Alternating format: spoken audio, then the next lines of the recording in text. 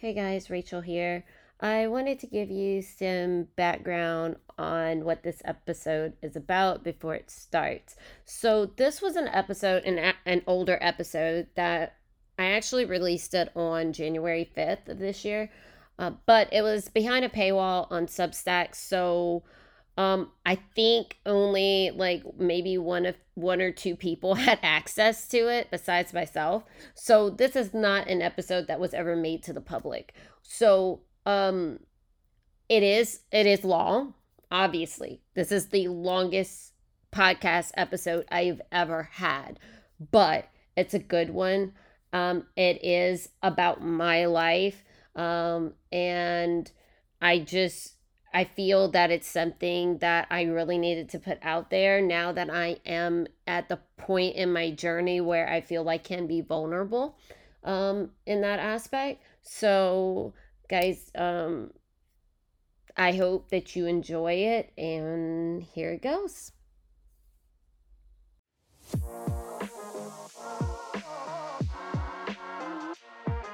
Welcome to Racewife Unfiltered, hosted by your favorite bougie racewife, Rachel Thornhill.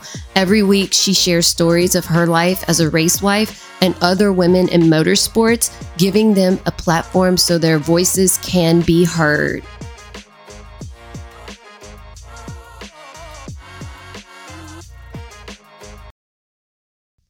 Well, hello, guys. Welcome back to Racewife Unfiltered. As you know, I am your host, Rachel Thornhill.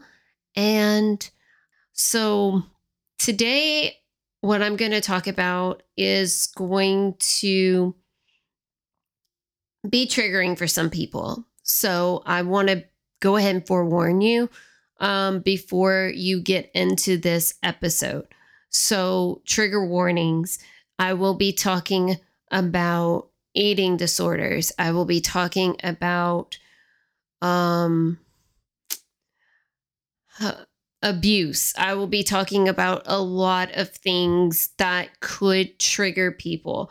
So if this is something that you just cannot stomach, okay, I totally understand. And feel free to not listen to the episode. I know that it will be very difficult for some people to be able to hear this type of stuff. So here goes nothing. So, first, I do want to start out with something a little light. As of December 31st, of 2022, it has been a full year since I have been alcohol free, and I'm actually very, very proud of myself. Now, was I a alcoholic? No. But did I drink pretty often, like socially? Yes. Like pretty much every weekend I was drinking, or the only times that I really didn't drink was when I was pregnant. Other than that, I pretty much would drink every weekend, or I would, there'd be some times that there were days where I would drink during the week. I mean, it wouldn't be a lot, but it was still something, right? And because due to stress or whatever. And I'll be honest with you, that is something that now looking back, I should have used other things to cope with my issues, but I turned to alcohol. And I had turned to alcohol for a long time. So let's just say, I mean, I'm 36 now, and the first time I ever took a drink was as a child. I was about 8, I guess. Got caught doing that at my cousin's house. Y'all, the fact that we drank this shit was so gross. Peppermint schnapps. That's like one of the worst things ever. Yeah, so that was the first time I ever had a taste of alcohol. And to me it tasted good at that time, but obviously I was a kid. I didn't know any better. But between that and taking sips of different things here and there as a kid when people weren't looking, things like that. Once I became a teenager and I was able to kind of go off to other people's houses and do things like that, alcohol started getting into my system quite a bit. And it was kind of normalized in high school, um, because the school I went to, I mean, we were out in the fucking country. People were always doing bonfires, things like that, doing parties and stuff. And people drank beer and it didn't matter. Like the parents didn't care as long as you were doing it at their house, right? Like it didn't matter how old you were. So, um, that was just something that, like I said, was normal. And because of that, it was just something that I got accustomed to doing after a while. Now beer was never really my thing. I didn't like the taste of it at all. I did try it, but it wasn't my thing. Vodka was my go-to. That was like really the only way you could get me a drink. But the issue with that was it's like it sent me on this spiral, right? Because then I'm getting to college and I'm drinking even heavier because I'm going out in the clubs and shit. Because I mean, I was even going in the clubs. Like we had a teen club when I was a teenager, and I was in there. I was trying to go there pretty much every fucking weekend. And when I say a teen club, it was more like a fucking rave because there wasn't just like, even though it was supposed to be just for like teens, there was a lot of shit going on in there that shouldn't have been happening. But you know how that happens at clubs and stuff. There's people popping X and popping armor kind of shit and stuff. And I'll be honest, I did it. I did some of that shit. Am I proud of it? Absolutely not. I'm not proud of doing the shit that I did back then, but peer pressure's a bitch. And I was very bad about letting peer pressure get to me. Because I just didn't want to be that person left out, especially as a kid. I was always kind of, isolated all the time from people. People kind of didn't want to really be friends with me. And so it's like when I finally would get a friend, it's like I was trying to hold on to that friend for dear life, even if that meant that I had to do stupid shit that I didn't want to do. And now looking back on it, it's like, Rachel, why the fuck were you doing this shit? Right. But that was kind of how I handled life because I don't really talk about like my mental health and things like that, but I was always considered the weird kid. So the thing is, back then, nobody really knew what was going on with me. But now that I'm older, I'm autistic, okay? And so now looking back, like the signs were there, right? But nobody really knew what it was because, I mean, we're talking about more than 20 years ago. And a lot of girls kind of get thrown under, they kind of get thrown to the wayside when it comes to autism diagnosis because of the fact that if you act a certain way or you're really smart, people kind of just throw it off as like, oh, you're just quirky and you're just weird. But the thing is, because I was smart and I was able to mask enough to pass as a neurotypical person, I got thrown to the wayside and nobody cared. Nobody cared about my mental health. So the thing is now as an adult, trying to get diagnosed as an adult is like the hardest thing. I can't talk for everybody because some people have been able to get diagnosed. Now, I am self-diagnosed. Self-diagnosis is valid in the community up to a certain extent. Now some people, they'll just like, be like, oh yeah, I'm autistic, or oh yeah, I'm this, but they haven't actually done the research. No, I've done the research. I've done the research for many, many years. I started researching about autism probably about 6 or 7 years ago. And honestly, the reason why I even researched it was because, and it was very unethical, and I know that, but I used to get paid to write essays for people, like college essays. I'm talking about grad students that should have been doing their own fucking work, but they weren't doing it. So when it came to thesis and dissertations and stuff, I was writing them for people. Now, was I getting paid really good money to do it? Absolutely. But should I have been doing it? No, absolutely not. Because guess what? I was doing the work for them. I was doing all the research. I was doing everything. They were just getting by through school off of other people's work. I was literally ghostwriting their papers, and their professors had no idea. And the thing is, because I had done so much medical research, like in with medical journals and all of that, I was able to do the research on my own.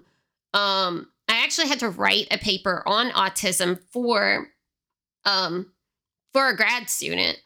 And looking into all of that information made me realize, I'm like, oh my gosh, I have like a lot of these same symptoms. Why don't I like try and get tested? Well, unfortunately, where I live, it's very hard to find anybody that's willing to even test an adult that possibly has autism. Here, for some reason, they only want to deal with children and, small children and like adolescents. They don't want to deal with adults. And me being 36 years old, obviously that means I'm too old. And they're like, they don't even want to give me the resources to even get an assessment. Well, here's the thing. And that is something that I don't understand about the psychology, industry or whatever, is autistic children become autistic adults. If you will only provide resources for children, once they become adults, those resources are gone because you refuse to deal with the autistic adults. So you're not helping anybody, right? Because the thing is, autism doesn't go away. Autism stays with people forever. And it's not something that you can just be like, oh, I don't have autism now. No, it doesn't work that way. Autism is not this like disease or something like that you can cure. It's something that sticks with you forever because it is a disorder, not a disease. And it's something that I guess I'm really passionate about because of the fact that like I'm having to do all this shit on my own.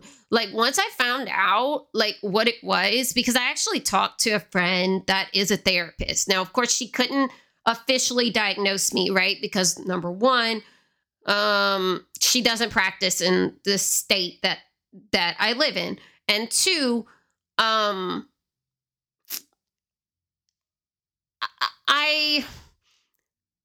I knew that an assessment obviously is extremely expensive to do, and financially speaking, I wouldn't have had the funds to do it. And so I asked her, because I had been doing the research, I asked her if she'd be willing to take a look at the research that I did and if she thinks that I'm on the right path. Because if she thinks that I am so far off base, then I'm just going to stop, right? Because I was like, well, then maybe I'm not on the right path, and maybe you can kind of, point me in the right direction. And she told me, she's like, I can't diagnose you, but I can tell you that you're on the right path. You're looking in the right area. That's all she could tell me. And that's all the validation I needed in my mind. So the thing is, looking back, the way that I acted out, like as a kid, as an adolescent, all the things that I did, like, oh my gosh, everything just dawns on me now. It's like, oh my gosh, why did nobody pay attention to what was going on with me? Like, I needed resources, I needed therapy, I needed all of that, and I didn't get it as a kid. Um, and I'm not blaming, I'm not blaming anybody. I fell through the system. Okay. I fell through the cracks because number one, I was very, very smart. I wasn't like, I wasn't, like when I say very, very smart, I was like, I have like Mensa level type genius. Okay. Like, I mean, it's not extremely, extremely high where like it's like off the fucking charts, but it's enough to get into Mensa. Um, so I was always like that extreme perfectionist when it came to academia. I mean, I'm the person that was in like the math decathlons and debate team stuff. And I won uh, like I went to regionals for a spelling bee. Like, you know what I'm saying? I was one of those kids. I was the typical math nerd or whatever you want to call me. Cause like I was a typical nerd in school. Like I took extra classes that I didn't fucking need. Like I was just this major overachiever and perfectionist. And to be honest, guys, it was the worst because I self-sabotaged and I ended up burning myself out. That is also why I literally flunked out of college multiple times because I burned myself out on academia because of the fact that I couldn't get it together. Um, I just I lost it because I I needed to do a lot of healing. So I'm going to backtrack a little bit. So the reason why I say I need to do a lot of healing was because I was a very broken person and I used academia as an escape. Okay.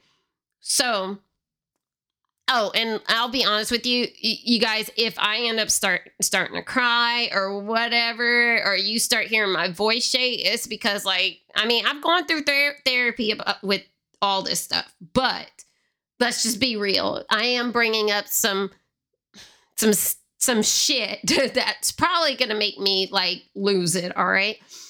So, as a child, I'm the oldest of three girls, okay? I always felt like the black sheep of the family. And yeah, I'm sure my family will probably tell you that that's not true, but I knew. I was always treated differently. Okay? Always. Um and when I say this, I'm not talking about in a positive way. I'm talking about in a very negative way. This wasn't just with my sisters. This was also with like even like my cousins and stuff like that. I was always isolated from everybody because of the fact that they said that I was weird and they didn't want to have anything to do with me. So what I did was I mainly escaped by books, right? I love to read. Reading is one of my favorite things in the world to do. But as a kid, I read a lot of fiction books. And that was my way to being able to use my imagination. I would read and read all the time. Like when I wasn't at school, I was reading. My nose was in a damn book because I loved learning. Learning was just honestly, that's like one of my favorite things to do is learn. I am an avid learner. That's why academia was like my escape because I love to learn. So it's just something I always like to do. Well, because of that, it made me weird because I didn't really want to associate with people. So I was very antisocial and I didn't really have social skills because of the fact that I couldn't get along with kids because of the fact that, and a lot of gifted children have this problem, right?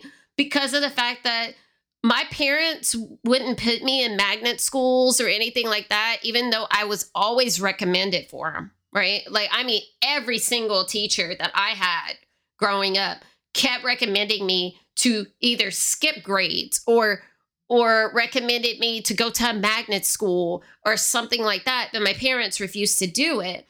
So because of that, I had to stay in public school and be bored as fuck out of my mind. Okay. And I hated it. So then eventually, like, I started to not care anymore. Um, with some classes, because I was just so tired of doing things, that I started to fuck up. Well, when I would fuck up in school, I would get punished, right? Because obviously, oh well, you're making bad grades. We can't have that. So you need to straighten this shit up. Well, then I'm like, okay, well, I don't want to get punished. So obviously that means I'm gonna have to like make sure my grades are good all the time, even though my mental health is fucking struggling because I don't want to be here. Um, and so that's when I started getting really good at that, getting good at school, right? And I mean, I was making straight A's all the fucking time. I mean, I was straight A student until about fifth grade, and then I've kind of fell off. But then I made A's and B's pretty much up until high school, and then in high school it's kind of when I fell off. It was only in certain classes where I didn't do very well because I was like doing extremely fucking hard classes that I really didn't need to take. Like I was taking trig and calculus when I didn't even need to take it. You know, I was taking like anatomy and physiology when I didn't have to take it. I was taking college courses as a senior and I didn't need to take it. Um I was just going above and beyond because I was like, well, it's going to look good on a college application because I had applied for Harvard.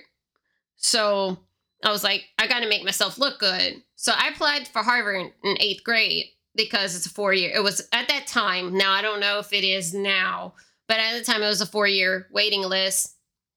So I had to apply in eighth grade to be able to, you know, be accepted for my junior, senior year. Well, I applied for the pre-law program because that's what I wanted to do. I wanted to become a lawyer. Um, and so I applied. I got accepted. But my parents told me I couldn't go.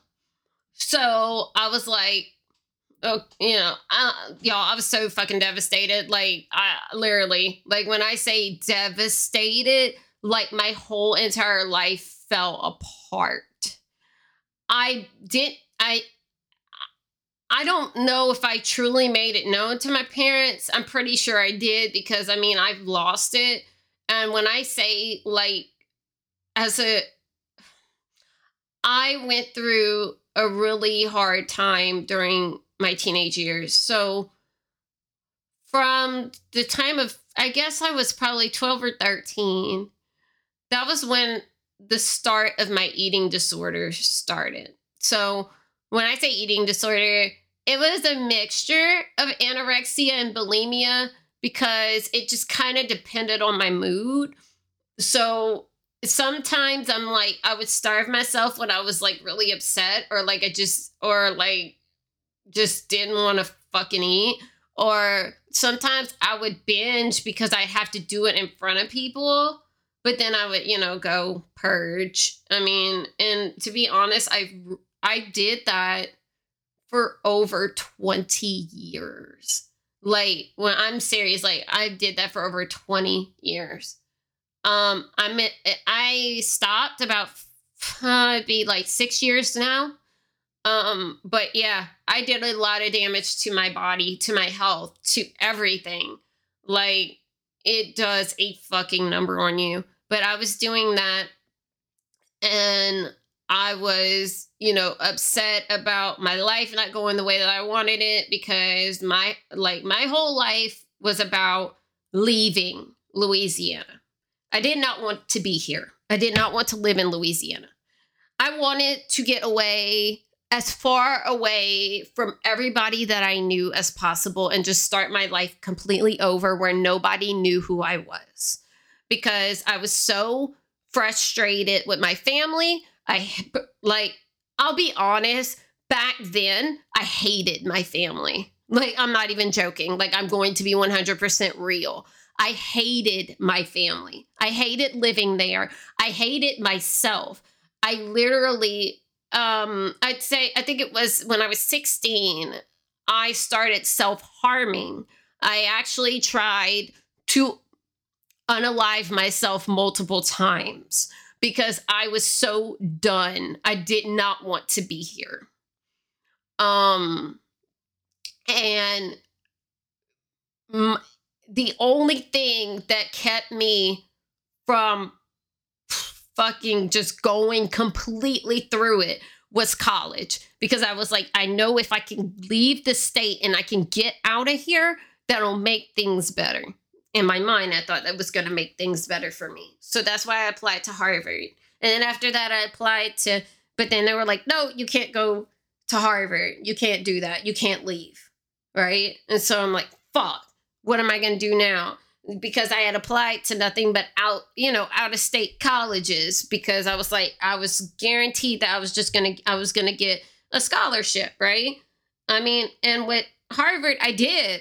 Like, I had a scholarship and stuff. Like, my parents weren't going to have to pay anything for me to go to Harvard, but it didn't matter. So, because I had the grades to back it up, but then my grades started slipping and stuff after I was told all of that. I was just like, fuck it, like, I don't care anymore. Because I'm not leaving the state. So I just started doing school, like, just kind of going through the motions and shit.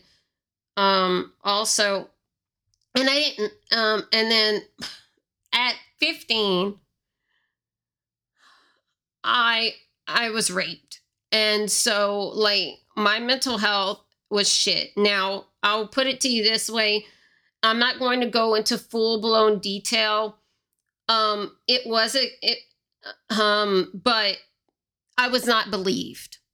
The police officer was a woman. She didn't believe me. She asked me some weird off-the-wall questions that I didn't have answers for. Like, one of the questions was, what time was it when he fucking raped me? Like, was I really going to be paying attention to a fucking alarm clock or anything like that? There wasn't even a clock around me at first whenever things went down, and I wasn't really paying attention to that. Like, that's not something I'm going to be looking for. And then on top of that, there was actually a clock when it happened that was next to me when it happened. And I'll be honest with you, that time will haunt me for the rest of my damn life. Because I can even tell, like, to this day, I can tell you the time that was on that clock. 10:27 p.m.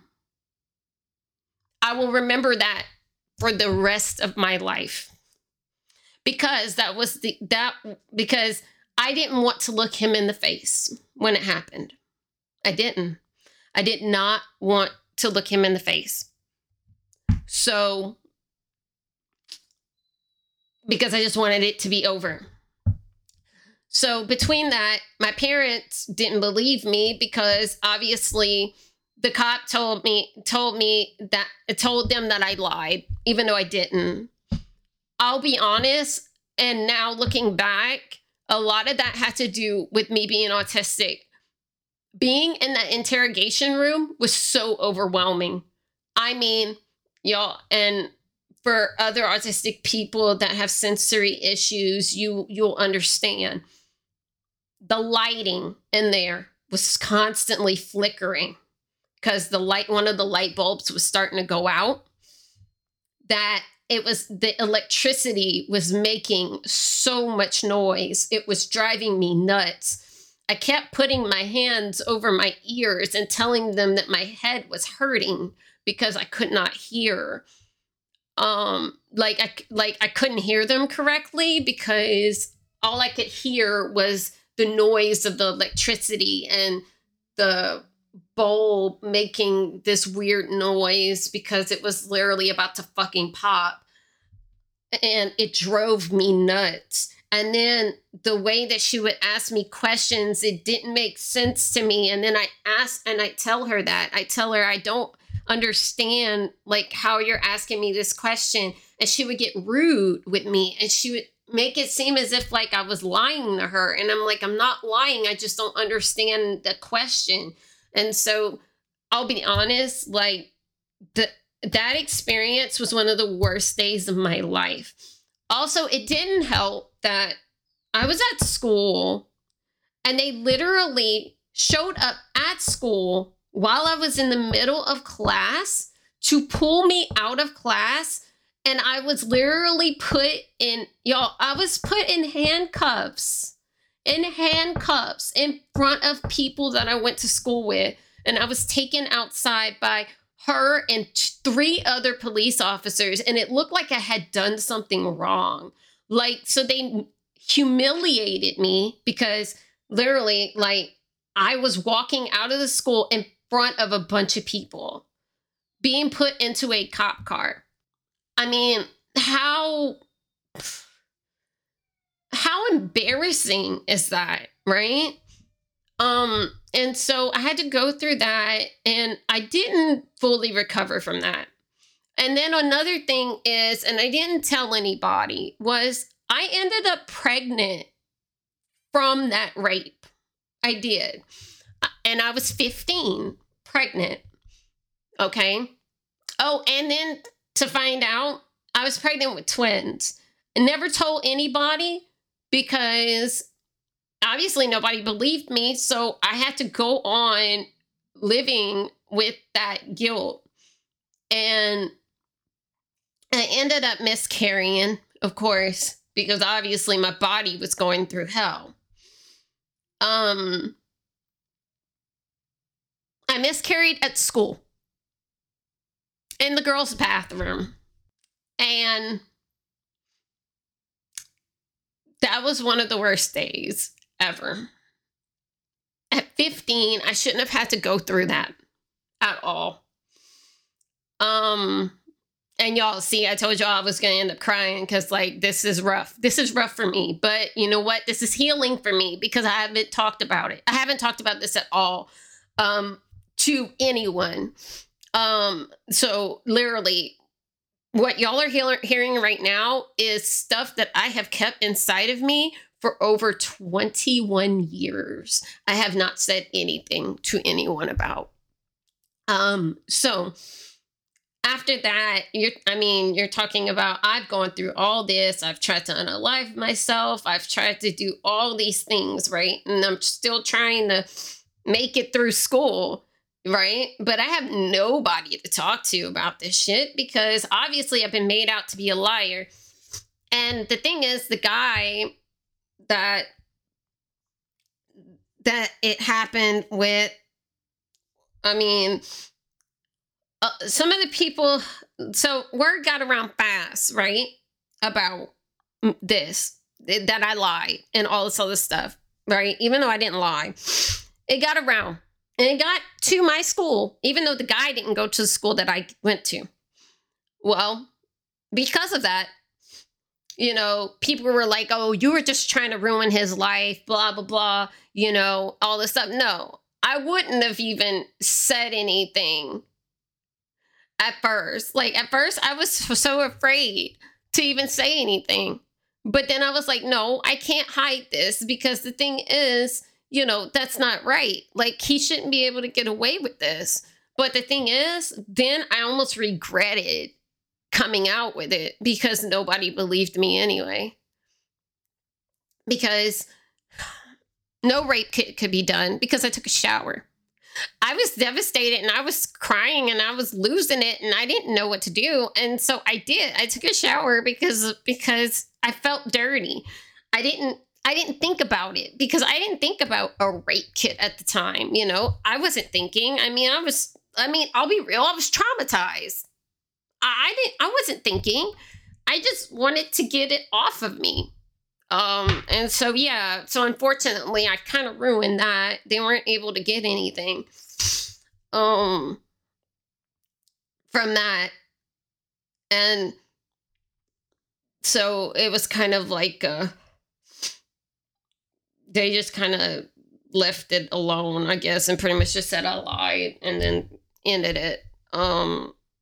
But so going through that, having people treat me differently at school because they think that I lied, and then I wanted to leave. I wanted to be homeschooled, but my family wouldn't let me be homeschooled, even though that's what I wanted to do because I didn't want to show my face at school anymore.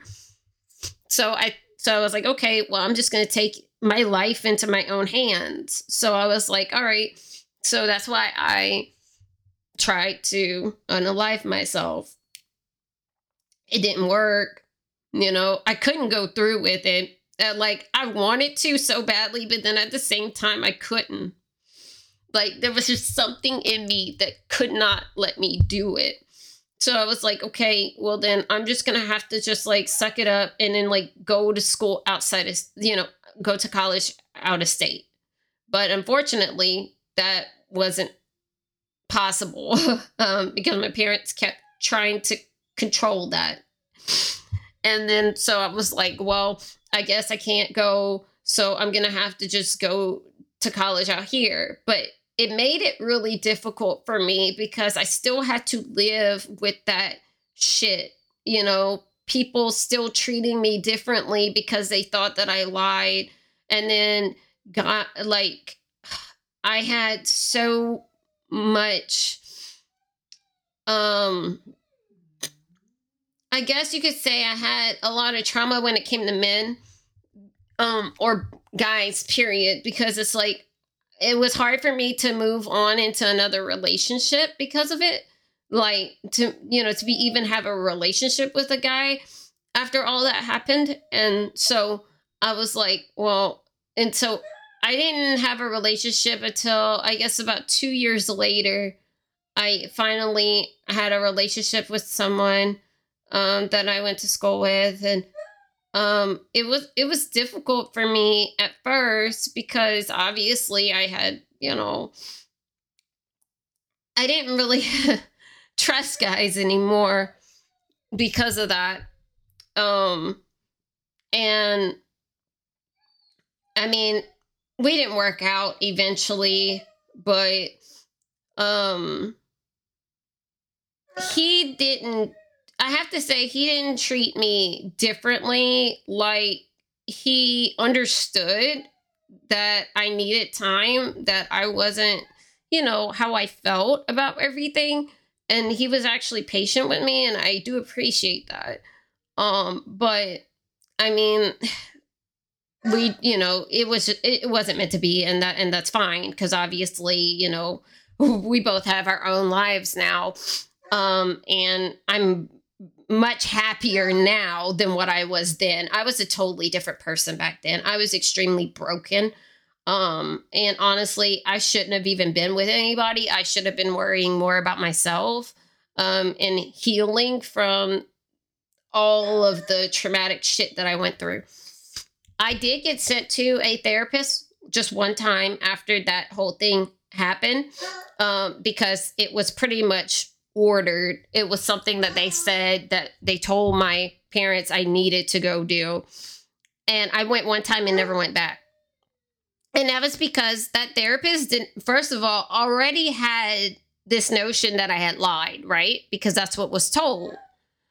Well, that's the issue, because of that. They already had a preconceived notion about me before I even walked into that room. So it didn't matter what I told them. They probably thought I was lying anyway. Now, of course, I know now that with body language and things like that, that a lot of times you can tell if someone's lying or not.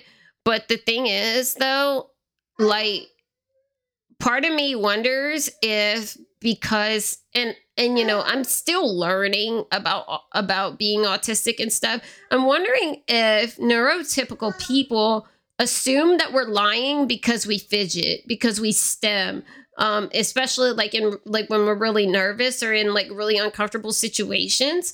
I feel like they consider that like as if we're lying, but that's the issue. Like I wasn't lying. I was stimming because I was nervous and I didn't know how to handle the situation.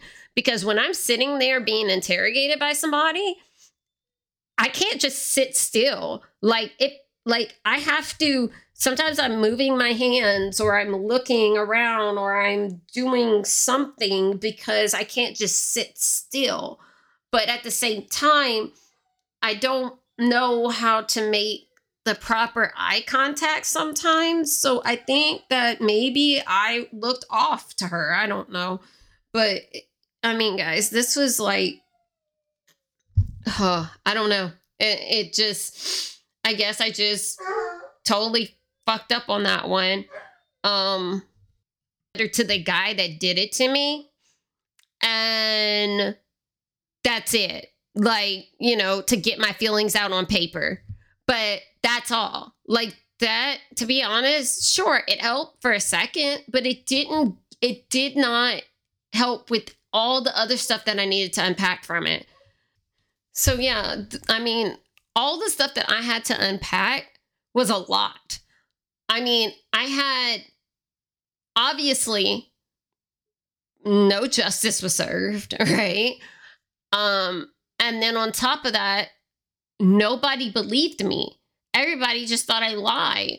So that automatically kind of ruined me for a while too, because that meant that anything that came out of my mouth, I assumed that they were automatically going to think that I'm lying about everything, because it's like, oh, well, you would lie about something this big, then obviously you're going to lie about little things, right? But that wasn't the case.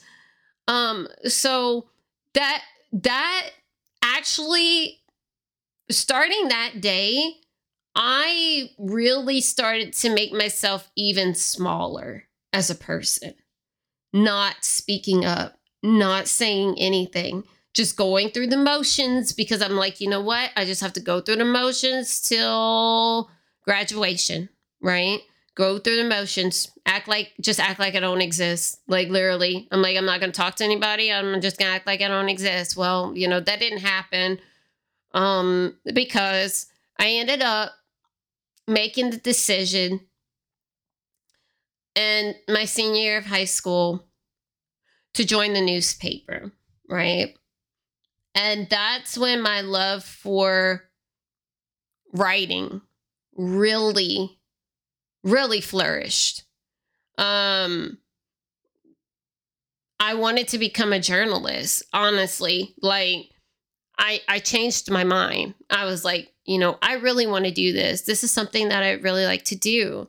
Because it really opened my mind up to like so many different opportunities that I could take, because like I was the sports editor for our school newspaper, and then also I would write music reviews and things like that. And so I love music. Obviously, music is pretty much one of my biggest interests. I listen to so many different types of music. And I know a lot of people say that, but no, when I say I listen to a lot of different types of music, I listen to not just music in English, right? I listen not just music in Spanish either, because I mean, obviously most people are like, well, if you don't listen to English, then you probably listen to like Spanish music, right? Reggaeton and things like that. And yes, trust me, I do. I listen to Spanish music. I love it. But I also listen to, K-pop and J-pop, Japanese music. I listen to Thai pop. I listen to Chinese music. I listen to French music. I listen to so many different genres. It's unreal. That music's just always been like a major part of my life. And that is one thing that I have to say, that I do appreciate that my dad gave us the access to music like that as kids, because my dad was always involved in music. He had his own record company. He managed a few artists over the years. He had an extensive media library, thousands and thousands of CDs and vinyl and stuff, because my dad was a DJ for a very, and still is. He's DJ'd for, gosh, I mean, who knows how long. It's been over 30 years, I know, minimum. I mean, it's probably been longer than that. But because of that, we were exposed to so many different genres of music. And because of that, like, music was always one of my outlets. When, obviously, when I'm sad, when I'm angry, whatever, anything I'm going through, it, music is a comfort thing for me. Music is always a comfort thing for me. I have music playing all the time in my house for everything. Like, I just have music constantly playing in my house, whether it's lo-fi music or if it's music with words. And I love classical music as well. So, I mean, it just depends on my mood, but I always have music going on. And that was one thing that got me through. Music was one of the things that got me through. Honestly, music is literally one of the things that kept me alive. I would go to a lot of concerts as a kid. Like, I've seen Backstreet Boys and NSYNC and 98 Degrees and No Authority, and oh gosh, I mean, I've seen Tatiana Ali in concert. I saw, I mean, so many different people. And then, like, even like locally, I saw like Tyler Reed in concert. Honestly, I still have photos from that concert. That was when I was a freshman at UL. I went to that concert. I was actually a part of Chi Alpha, which was a Christian fraternity at that time, and I went to it. I had brought my sister with me, and I mean, it was a lot of fun. But music was always something that really kept me going. But yeah, like, between that, my eating disorder, everything that was going on, man, like, I was going through it, and I had to hide all this shit, like, up into my adult years. And because of that, like, y'all, like, I've struggled so much with self-love. Like, I did not love myself at all. I literally just started loving myself about 5 years ago. Like, I was just living my life for other people. I mean, then eventually, I did, when I went to college, finally ended up pregnant with my first daughter, which her dad and I'll be real, that relationship would have never lasted even at all. We didn't want the same things in life. We were both very broken people. We weren't good for each other. And we were both, because I will take the blame for it too, we were both abusive to each other. And I'm not always talking about physical. There was physical. I'll be real. Like, is it both? Was it both of us? Yeah. But most of it was mental. We were mentally abusive to each other. And honestly, we didn't deserve to be with each other. And we created a child in the middle of all that chaos. And I'll be real with you, I will probably get backlash for this because of what I just said. But to be honest, if he gets mad at me about it, that I don't care. Because the thing is, we've got to be real. There's a reason why we're not together. There's a reason why I ended up being a single parent, because he didn't want to be a parent at the time. Okay? There's a reason for all of that. There's a reason why I went 17 years of raising a child, on, and I won't say on my own, because not all of that time was on my own. But when I say on my own, I'm talking about where I took the full responsibility of our child. You see what I'm saying? Because I had her in my custody for all that time, for 17 years. He he didn't have any custody of her, like at all. Like, that's what I'm saying. Like, he was able to choose to come and go out of her life because he wanted to, because I let that happen.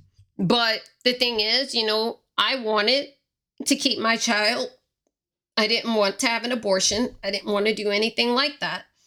And so I took on the responsibility of being a single parent. I knew it was going to be rough. Shit, I knew it was fucking hard as shit. Trust me, I put myself in debt doing it.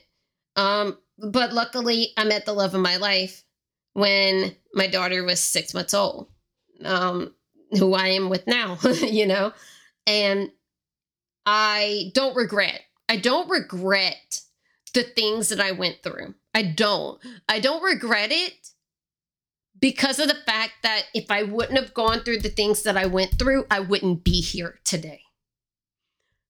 The things that I went through in the past, I'm not gonna lie. Like, I know they say going through hard shit makes you stronger, but I'll be real. It doesn't always make you stronger.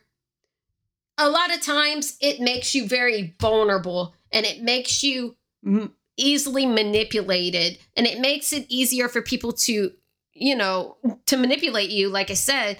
And also it makes it harder for you to trust people. It makes it harder for you to love people for who they are. It makes it hard to open your heart up, period, because you are so afraid of being hurt again that you don't know how to deal. But then you also have a weird expectation when it comes to love, right? Because if you've been hurt so much, you don't know what real love is, even if it hits you in the fucking face. And I'll be honest, at first when I got with my husband, I didn't truly understand that if he was mad at me about something, that didn't mean he hated me. Like, y'all, I would literally lose my shit on this man sometimes because I thought that he was going to leave me because I had abandonment issues, right?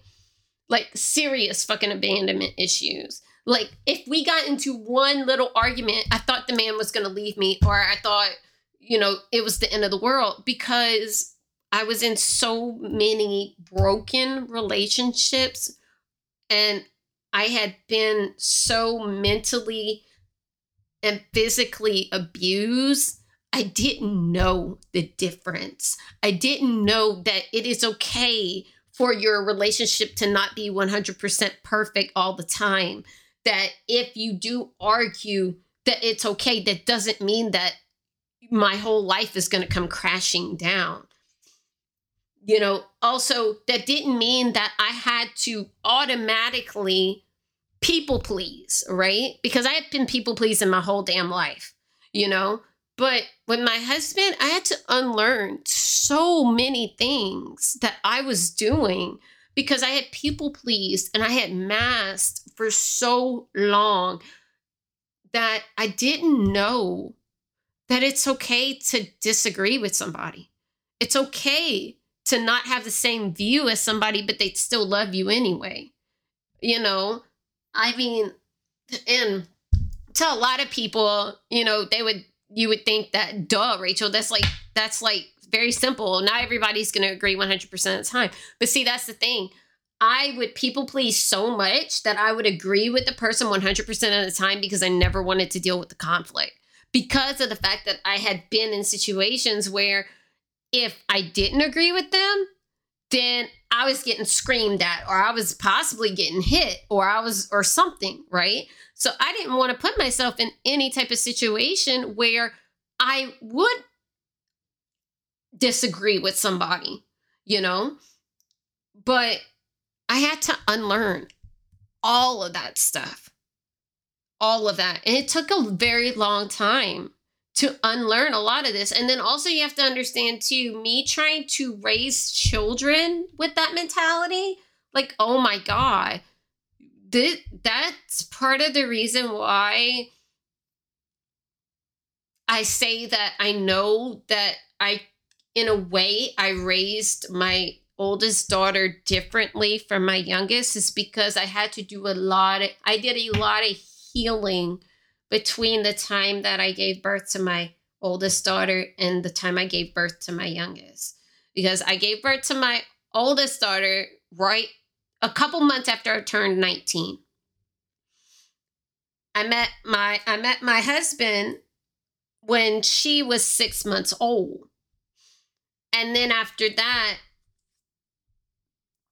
I had my youngest daughter 3 years later, because they're 3 years apart. But within that 3 years, I still had to do a lot of healing, even though my healing was nowhere near being done, right? Because I also masked a lot of my unhealthy shit with drinking, with other things, and I look back and I hate that, because I feel my kids shouldn't have grown up with their mom using alcohol as a crutch, right? I used it as a crutch. I didn't use it, like how some people do. Like they use it just to have fun, whatever. But no, I used it as a crutch and I didn't really talk about it. And I know that now I'm in a much better place.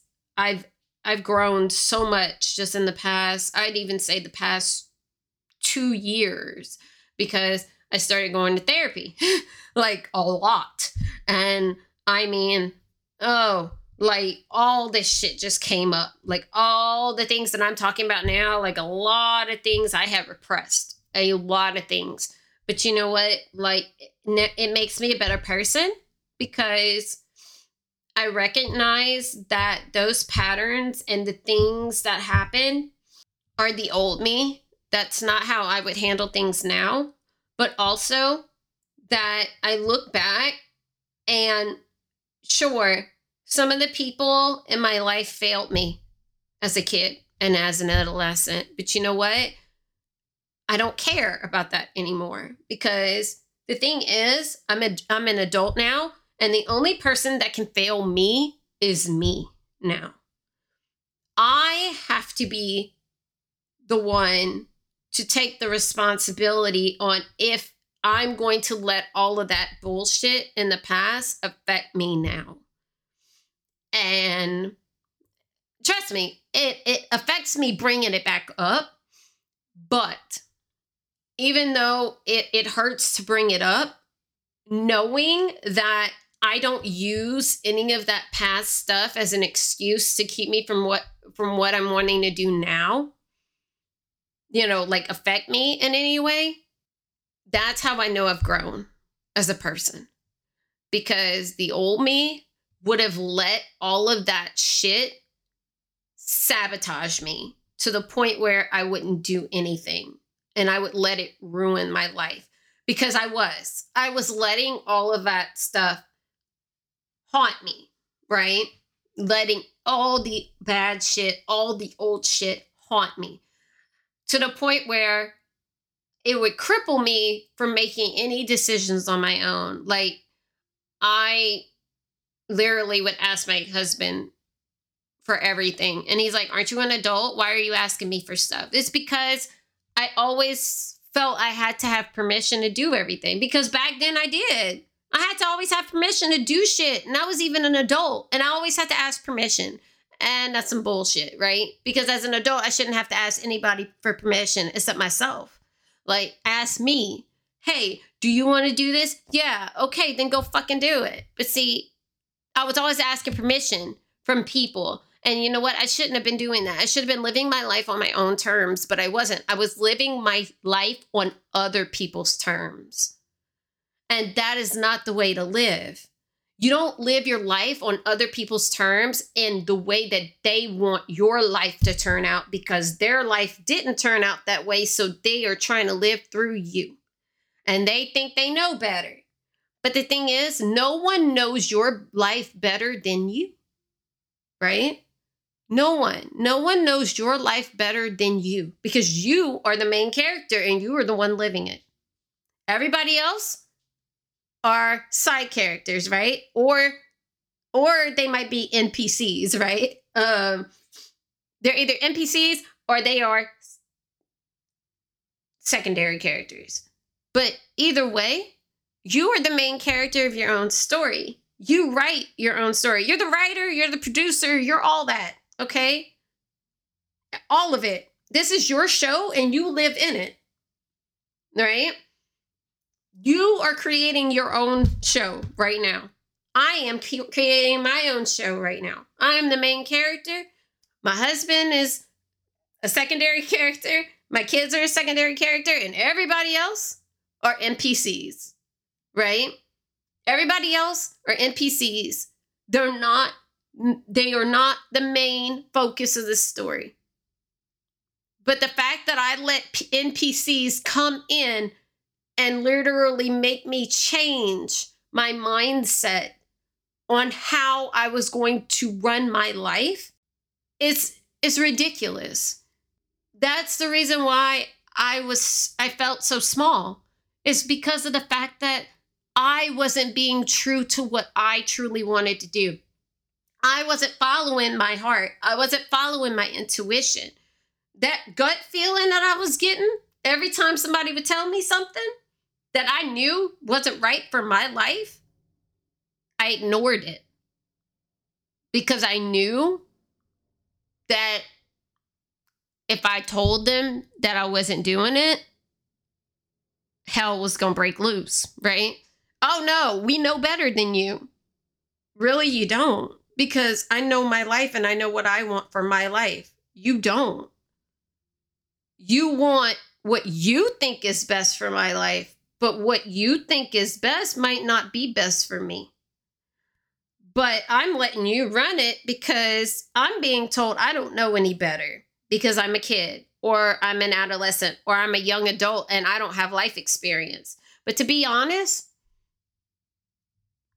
I think I had plenty of fucking life experience, a lot more life experience than what I truly wanted because of all the shit that I had to go through as a teenager. You know, I actually had way more life experience than what I should have had. I'll be real. I think the biggest thing about my childhood, and I think that's why it took me so long to be able to finally love myself, is because I did not get to be a child. I did not truly get the opportunity to be a child. I had to grow up so fast because of the experiences that I went through. And I shouldn't have had to do that as a child. I should have been able to just play and do things and not have to worry about grades and not have to worry about shit that shouldn't have even been important. But, you know, I had to constantly escape reality by books or hiding out or whatever. And I shouldn't have had to do that. And I think that's why, for me, I never felt like a child because I was always in grown folks' business, right? And I know a lot of people will tell you that, like, these babies don't need to be in grown folks' business. Well, I was all up in it because the thing is, the adults were the only ones that let me be around them. I wasn't able to be around the kids because none of the kids wanted to have anything to do with me. But the adults, most of them would let me just sit there and listen to them talk and be okay. And I was okay with that, you know?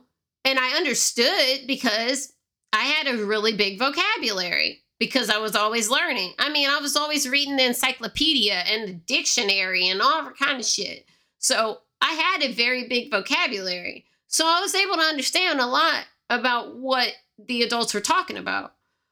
And like one of my favorite things to do as a kid, and may they rest in peace, and I miss them so much, but my grandparents, now my grandfather passed away in 89, right? So I was like 3 when he passed away. But let me tell you something. I remember a lot to say that I was only 3 when he passed away, I remember a lot of things. I remember a lot of my childhood now. Now, see, I didn't remember a lot of it before. But after therapy, a lot of memories with my grandparents came up because my grandparents were my favorite people. They were. They were my favorite people. I loved them to death. They were my favorite people in the world. My grandfather passed away in 1989. But I remember a lot of things about my grandfather. And I remember a lot of the conversations that he used to have whenever we would go to my grandparents' house. And I would always sit and listen to him and my grandmother talk. And so when we would go to my grandparents, so my grandparents spoke Creole French. Now, let me explain. There are more than one type of Creole French. Creole French that's native to Louisiana is totally different from the Creole French that is Haitian, right? So they did not speak the Haitian Creole French. It's the Creole French that, or the other name for it would be Corivini. That was the language that they spoke.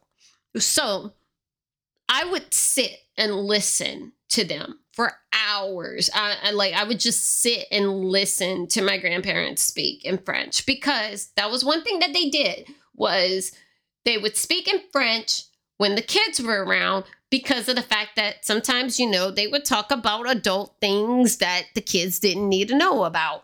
And the thing is, I didn't understand. I didn't understand it, but I liked hearing it because I knew it was a different language. I knew it wasn't English, but I liked hearing it. I just liked sitting there listening to them talk all the time as a kid. And that was like one of my fondest memories, was just sitting there listening to them talk all the time. And it was the same thing, after my grandfather passed away, it was the same thing with my grandmother. Like, I liked just going to my grandmother's house and hearing her talk. And I wish I would have learned the language. I wish I would have taken the time to learn. But unfortunately, that was just not something that was passed down. And I do plan on learning it now as an adult. Because it's a part of my heritage and it's something that I should know.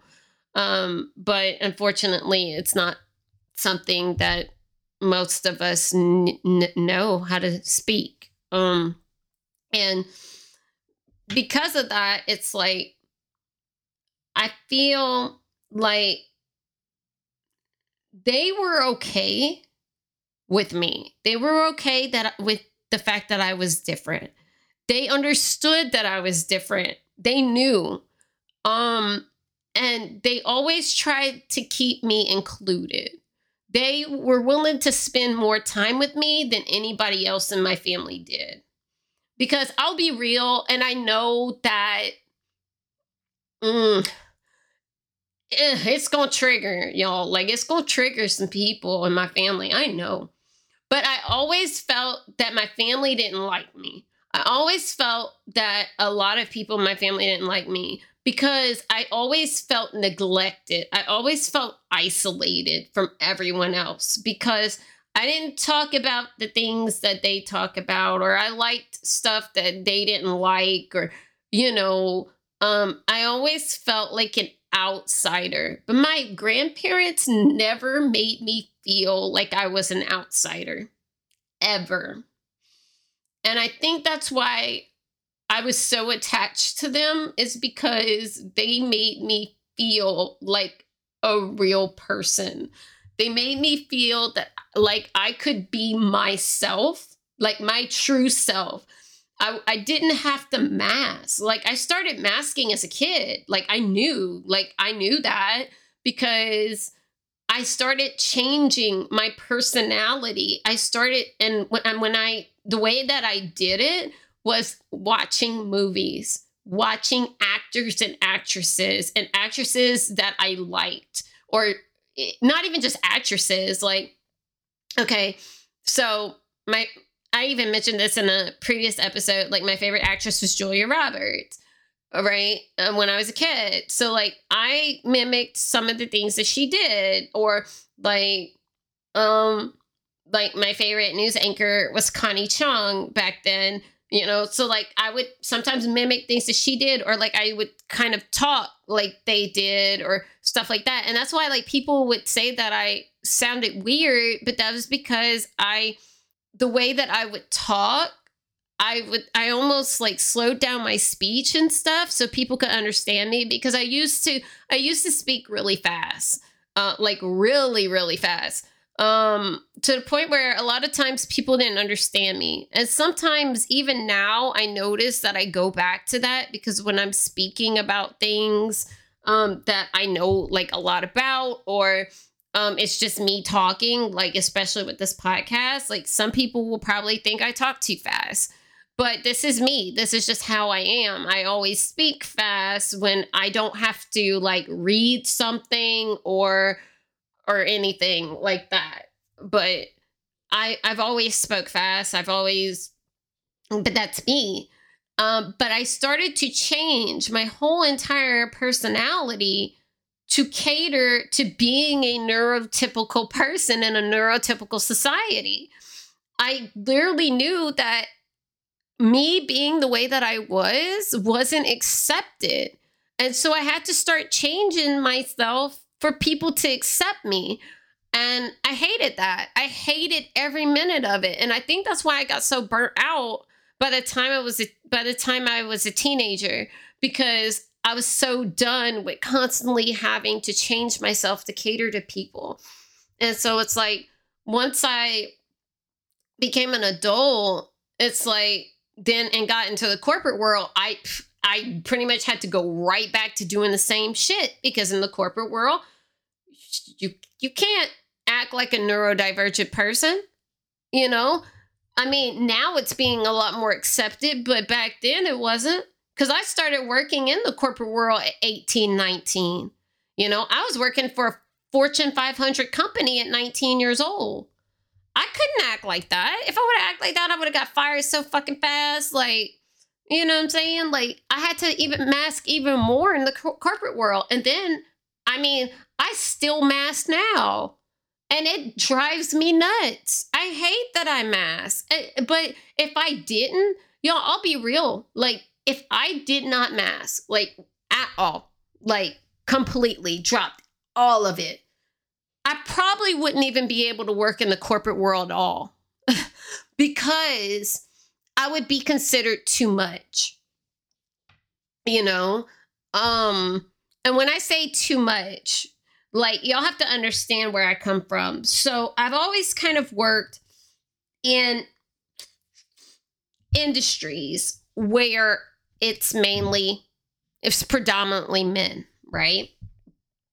And it's already hard for a lot of women in these industries anyway, just to even get their voices heard. Well, when you're becoming management in some of these industries, because I'll be honest with you, that's one thing that I have to say is I have become management in pretty much every industry that I've been in. I've always worked up to management. Like I've always gotten promoted and moved up to management. Did I want the management position some of the times? Absolutely not. There were times where I didn't even want it, but I just did it because guess what? It meant I was going to get paid more, and it meant that I was going to be able to, live a more comfortable life, because that meant more money, right? But of course, not thinking about that, obviously, that means more responsibility. And that means you also have people that you have to look over. Well, the problem with that is when you have someone that's a lot younger than you that's becoming your supervisor, a lot of times, I was always younger than the people that I was supervising, right? Unfortunately, because of that, a lot of people have an issue with that, right? Because they're like, oh, you're much younger than me, so why the fuck do I have to listen to you? Well, that's the issue with the corporate world is a lot of people think that way, or they think because you're a woman, you don't really know much, right? Or you don't really bring much to the table. Well, that's the problem with the corporate world. I mean, I do see a lot of changes since I started in the corporate world. Granted, like I said, I started at 19 and I'm 36 now. So do the math. I've been in the corporate world for a while. But the thing is, there's still people in the corporate world that treat you like that. So, I'm now in tech, but before that, I was in media because I worked for a magazine and a newspaper. Before that, I I worked in um, a nonprofit. I worked in the construction industry as a manager, but it was like in an accounting department. But still, I mean, no matter what, there's always going to be people that are going to think lower of you because of your age, right? And so, because of that, and also just being neurodivergent, I had to really I had to try. It's like I almost had to try twice as hard as everybody else. I felt, because then that was the only way that I was going to be taken serious with my job. And I'll be honest, it burns me out. Like, even today, I love my job. I do. I like the job that I have, but it burns me out dealing with people sometimes because, I feel that I have to constantly prove myself. Or like if I tell someone no, or if I tell somebody that this is not feasible or whatever, like sometimes I feel I get ridiculed. But the thing is, it's like, I'm with me being a manager, I'm not going to put more work on my team than need be, right?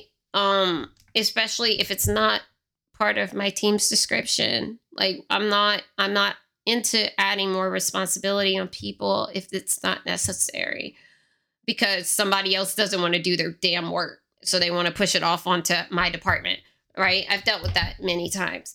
And so that's kind of like where I get to it. But see, being a manager, you also have to learn how to be patient with other people, right? You have to be able to show empathy with people, all different kind of stuff. And I'll be honest, it's hard.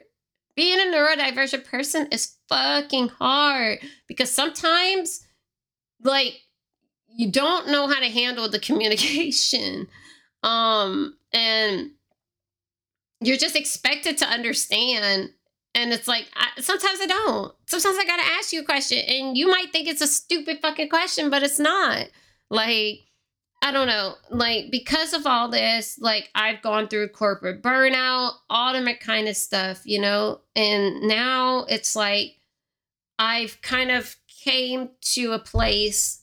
I'm kind of at a plateau now, in a way, when it comes to my life, when it comes to my neurodivergency and how I handle my life, because now I know that I have to live my life for me.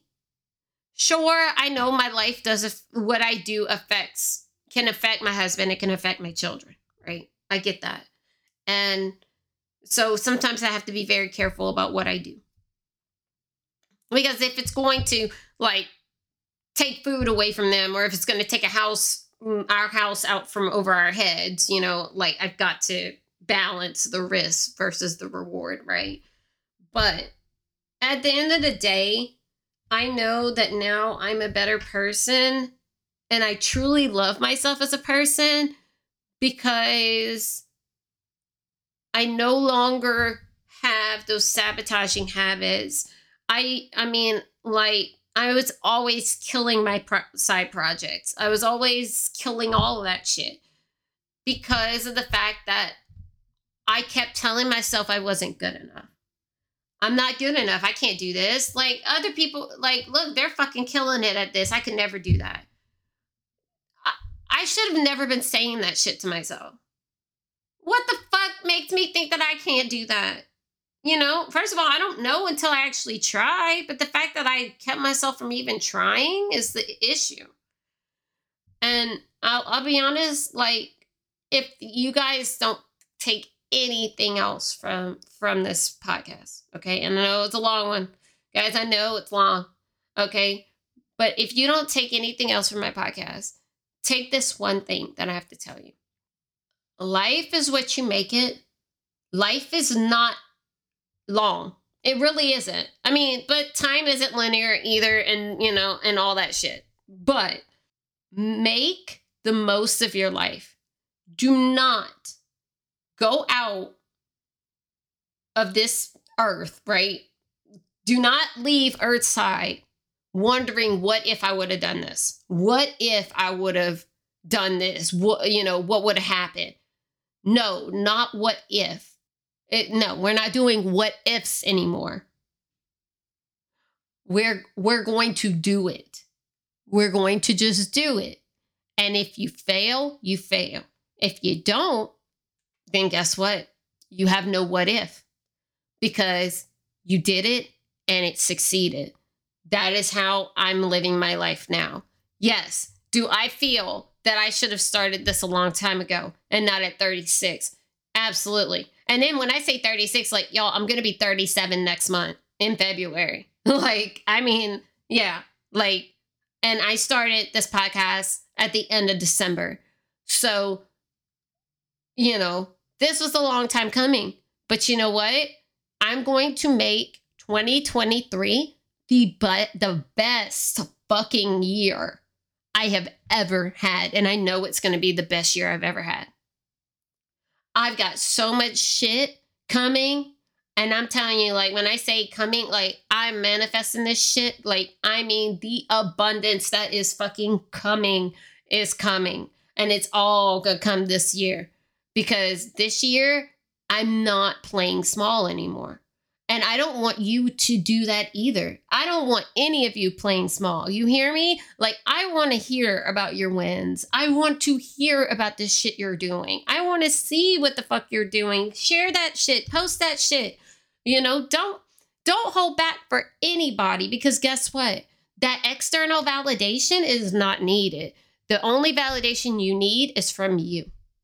You only need to be proud of you. Be proud of you. Be proud of the shit that you have done and the shit that you are doing or going to do. Be proud of you, because guess what? You are your biggest cheerleader. No one else can be. You are your biggest cheerleader, and you need to be proud of you. And honestly, it has taken me almost 37 years to realize that. Don't let that be you. Don't let it take you 37 years to figure out that you need to be your biggest cheerleader, and that's the only person that needs to support you is you. Hey guys, thanks for making it to the end. I do appreciate you staying here and listening to my story. This is, like I mentioned, this is a story that I haven't talked about ever, and I was being very vulnerable here and sharing all of this with you guys, but I want to be an open book, and so this is me being open. So definitely let me know what you think about this episode. I didn't want to limit myself on time whenever I was telling my story, so I knew it was going to be long. But let me know what you think about it. Also, if you like this type of content, if you would want me to share more content like this when I don't have guests, I don't mind. Honestly, if it is something that you guys are interested in, I'm more than happy to share. So besides that, on a lighter note, you guys can follow us on Facebook, Twitter, and Instagram. On Facebook and Instagram, it is Race Wife Unfiltered, but on Twitter, due to lack of characters, it is RWU_Rachel. And of course, I will put all of those links in the description, like I always do. And make sure that you follow, rate, review, subscribe, wherever you listen to podcasts. I mean, we are on Spotify, we are on Apple, we're on Google, we are on iHeartRadio, Stitcher, TuneIn, everything that you can possibly think of. Also, you can listen to us on Podbean. The website for Podbean is racewifeunfiltered.podbean.com. Also, we have a newsletter, the Racewife Unfiltered VIP section newsletter. It comes out every Tuesday and Thursday. You can subscribe on Beehive. It is racewifeunfiltered.beehive.com/subscribe, and you will get direct access to that newsletter. And also any exclusive content that I talk about that is not mentioned anywhere else. So once again, guys, I appreciate you being here, and tune in every Thursday. Next Thursday, we will have a guest, a very special guest. I loved interviewing her, and I know you guys will enjoy that podcast episode. So until then, take care.